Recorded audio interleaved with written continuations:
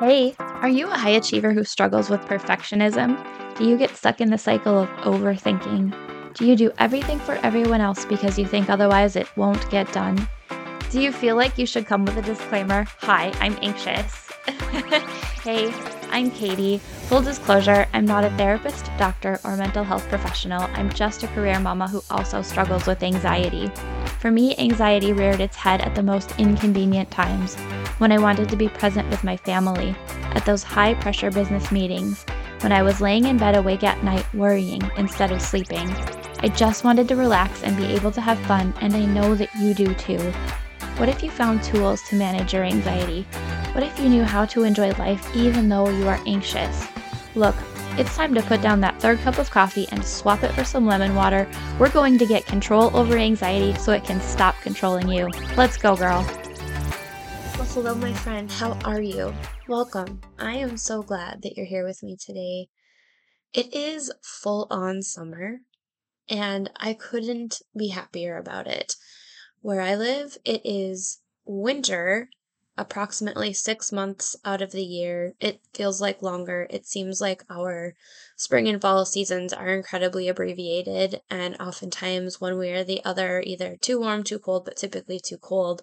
But right now, it is just summer perfection. I get to sometimes go to the lake with my family. I get to be outside weeding my garden, and it is just so delightful. So I hope that wherever you live, whoever you are, you're getting to enjoy the weather outside right now, whatever that means for you. If you like warm weather and it's warm, great. If you like cold weather and it's cold, great. Yeah.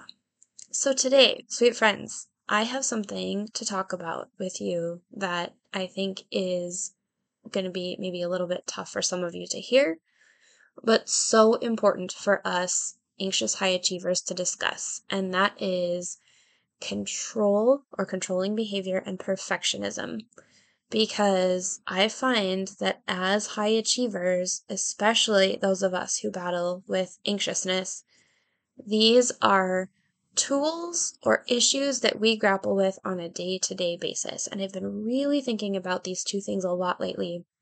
And something that has dawned on me is that because of our knowledge, skills, and abilities, which as high achievers, whether we want to admit it or not, we have a lot of those things, combined with the gifts or blessings that we have in our lives, such as money, family, support, etc., our lives are filled with possibilities. Filled with possibilities. We have the option to choose a vocation, a job, a career, a business. We have the opportunity to choose what we do with our time, oftentimes, how we spend our money, who we spend our time with. Our lives are absolutely filled with possibilities. Now, also, as high achievers who battle anxiety, our lives can be filled with potential issues, consequences, problems. Especially our anxious brains love to tell us there's always danger hiding around the corner. We're going to get in trouble if we do this thing the wrong way. We're not going to have the maximum success that we could have if we don't act in this certain way. There are so many potential issues that we could have, and I think that this is something that comes up for us as high achievers because we want to achieve. We want to do things well. We don't want to not do things well. And so there's a lot of potential issues or consequences to choices we make. Work that we're involved in, anywhere where we can make an impact on outcomes, others, etc., there is opportunity for a potential issue or consequence. And when you combine those two things, that our lives are filled with possibilities, and our minds tell us that they're also filled with the potential for problems, then those two things combined give us this sort of expectation that we can command the outcome or control the outcome. So it's like this icky math problem. We've got lots of possibilities, which seems like a good thing. There's also possibilities for potential problems, consequences, issues. And you combine those two things, and then as anxious high achievers, we've got this expectation that we are going to do everything within our power, use all of those knowledge and skills and abilities that we have available to us to direct that outcome in the direction we want it to go, or to control it. And this icky equation, I feel like, is the perfect explanation for what perfectionism is.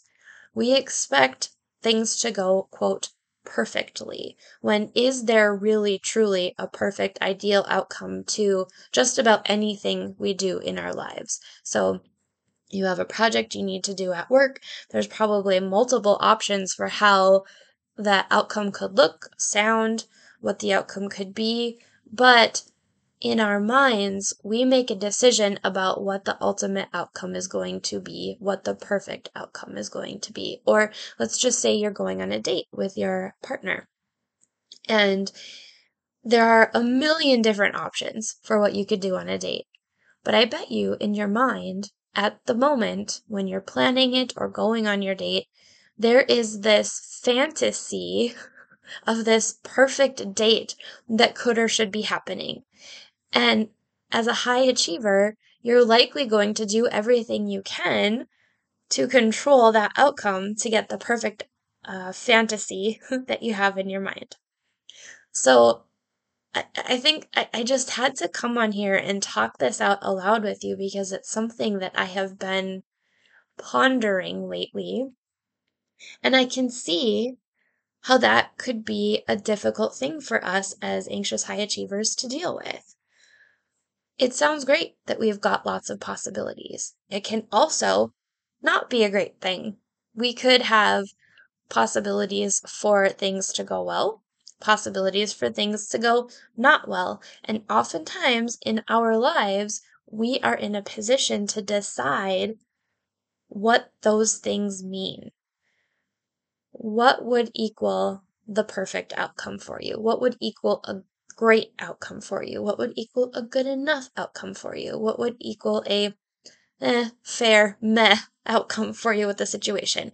What would be disastrous and dastardly in terms of outcomes of a situation?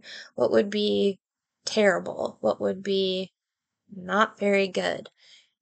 We are afforded the opportunity to have a spectrum of outcomes available to us.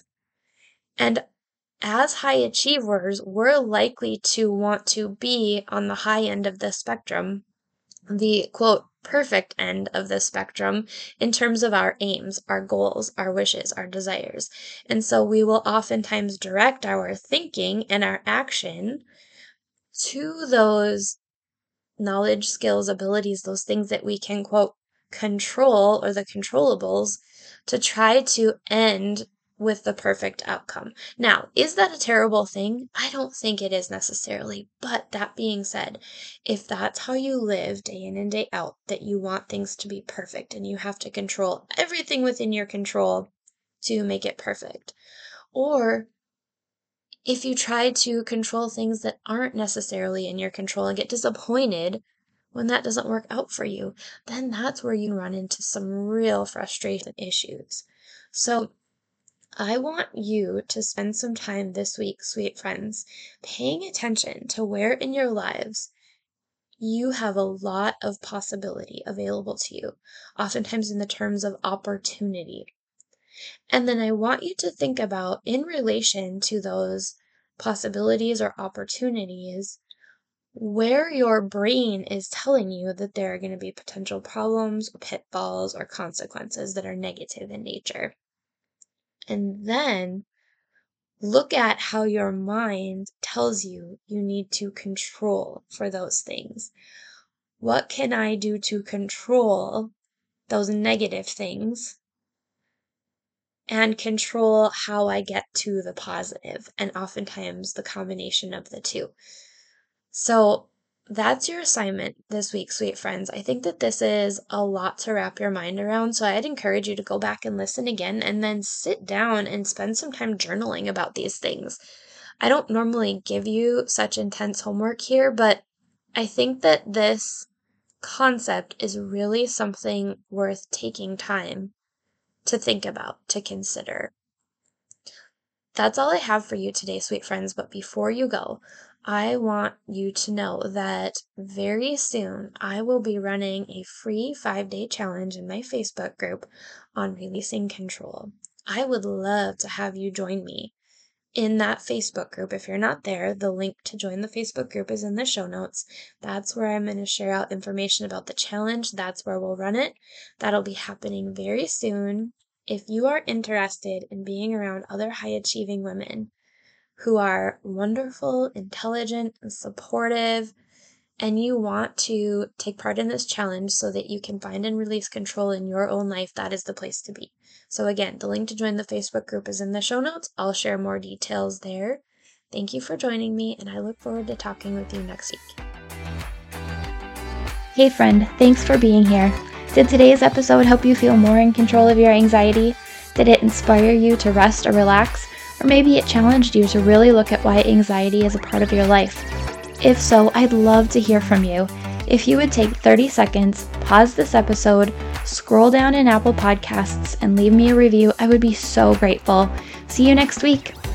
Disclaimer, I am not a medical professional, and this podcast is not providing therapy or medical treatment. Contents of the podcast are for informational purposes only and are not a substitute for professional medical advice, diagnosis, or treatment.